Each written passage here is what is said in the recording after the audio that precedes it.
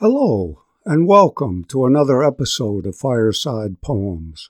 I'm Dr. J.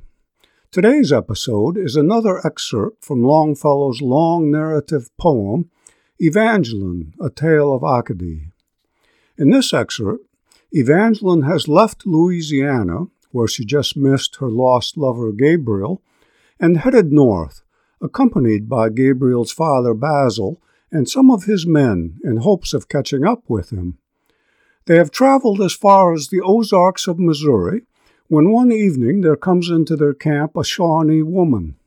Her husband, a French-Canadian coureur de bois, or fur trapper, has been killed by the Comanches, and she is now traveling alone back to her people.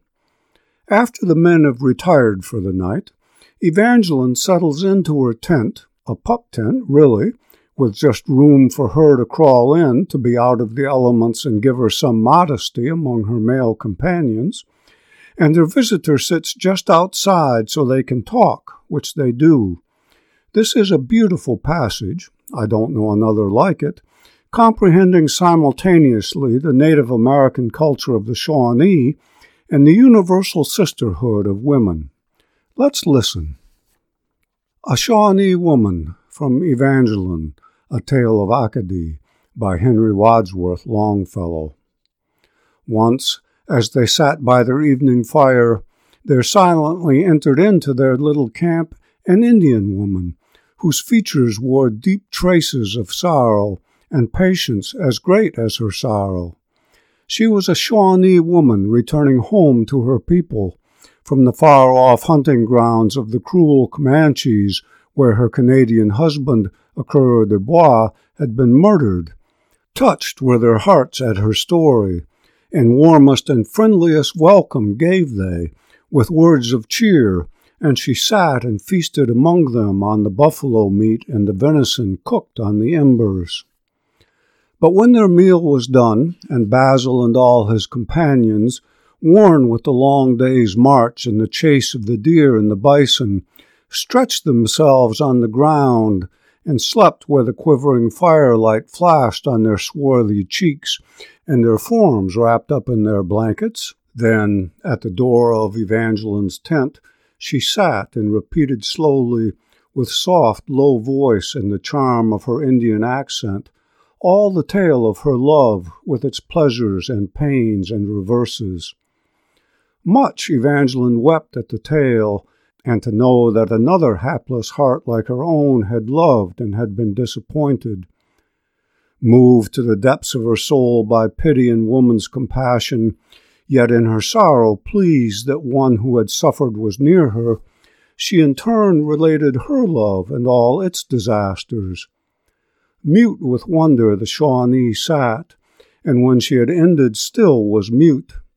But at length, as if a mysterious horror passed through her brain, she spoke and repeated the tale of the Mawus, the bridegroom of snow, who won and wedded a maiden, but when the morning came, arose and passed from the wigwam, fading and melting away and dissolving into the sunshine, till she beheld him no more, though she followed far into the forest. Then, in those sweet low tones that seemed like a weird incantation, told she the tale of the fair Lilinow, who was wooed by a phantom that, through the pines o'er her father's lodge, in the hush of the twilight, breathed like the evening wind and whispered love to the maiden, till she followed his green and waving plume through the forest, and never more returned, nor was seen again by her people. Silent with wonder and strange surprise, Evangeline listened to the soft flow of her magical words, till the region around her seemed like enchanted ground, and her swarthy guest the enchantress. Slowly over the tops of the Ozark Mountains the moon rose, lighting the little tent, and with a mysterious splendor touching the somber leaves and embracing the filling woodland.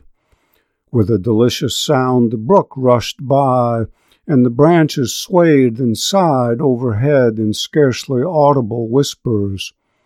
Filled with the thoughts of love was Evangeline's heart, but a secret, subtile sense crept in of pain and indefinite terror as the cold, poisonous snake creeps into the nest of the swallow.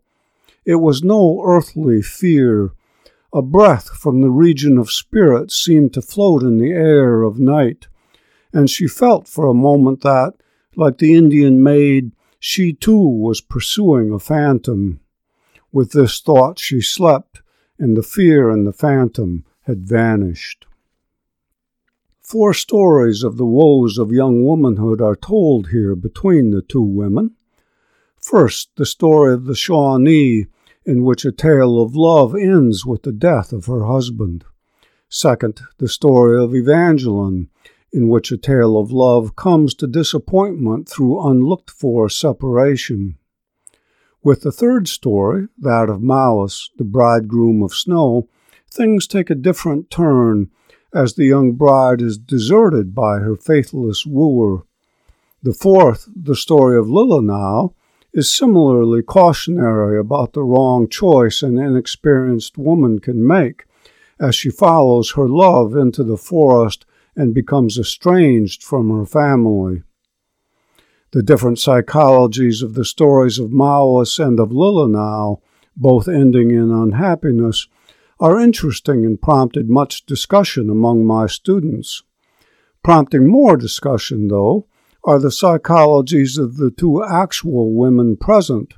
Should we hold Evangeline's pleasure in hearing her visitor's tragic story against her?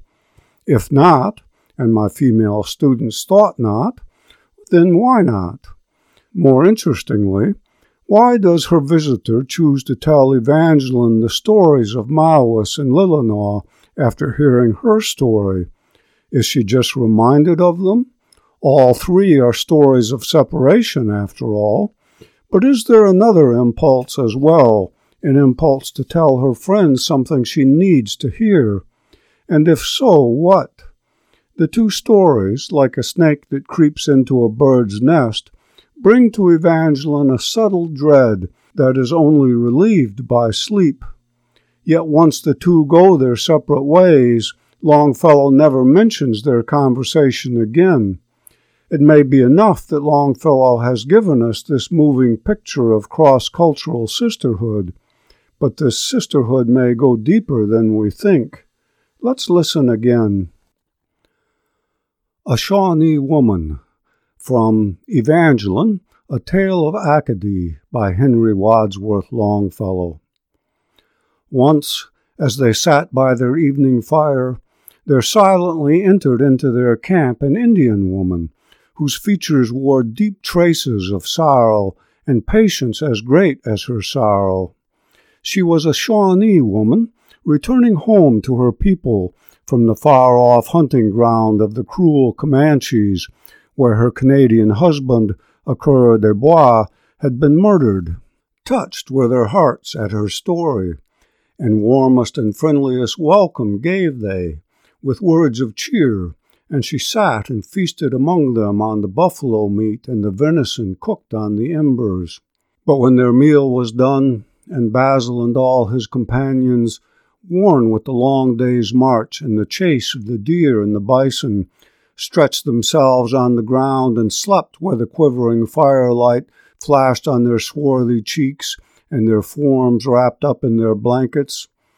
Then at the door of Evangeline's tent she sat and repeated slowly, with soft, low voice and the charm of her Indian accent, all the tale of her love with its pleasures and pains and reverses. Much Evangeline wept at the tale, and to know that another hapless heart like her own had loved and had been disappointed. Moved to the depths of her soul by pity and woman's compassion, yet in her sorrow pleased that one who had suffered was near her, she in turn related her love and all its disasters. Mute with wonder the Shawnee sat, and when she had ended still was mute.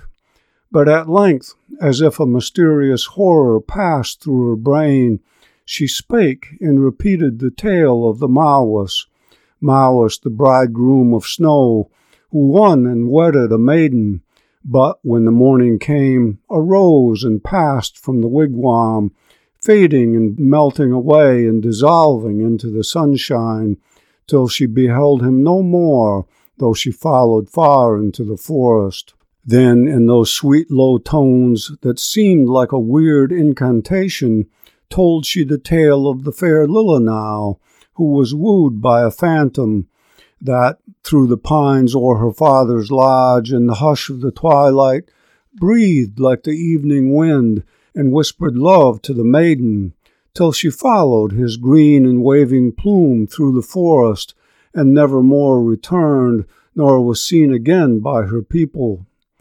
Silent with wonder and strange surprise, Evangeline listened to the soft flow of her magical words, till the region around her seemed like enchanted ground, and her swarthy guest the enchantress. Slowly over the tops of the Ozark Mountains the moon rose, lighting the little tent, and with a mysterious splendor touching the somber leaves and embracing and filling the woodland. With a delicious sound the brook rushed by, and the branches swayed and sighed overhead in scarcely audible whispers. Filled with the thoughts of love was Evangeline's heart, but a secret, subtile sense crept in of pain and indefinite terror, as the cold, poisonous snake creeps into the nest of the swallow. It was no earthly fear. A breath from the region of spirits seemed to float in the air of night, and she felt for a moment that, like the Indian maid, she too was pursuing a phantom. With this thought she slept, and the fear and the phantom had vanished.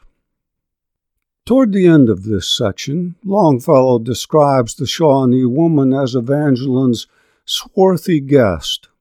We might find it painful that this description of racial difference intrudes on an otherwise beautiful scene. But Longfellow has used the word swarthy already in this scene, not to describe the Shawnee, but to describe Basil and his men, all of whom are of the same race as Evangeline. Evangeline and the Shawnee woman have different cultural backgrounds, to be sure, but Longfellow gives no indication they are of different races, but that they are of the same race, the human race.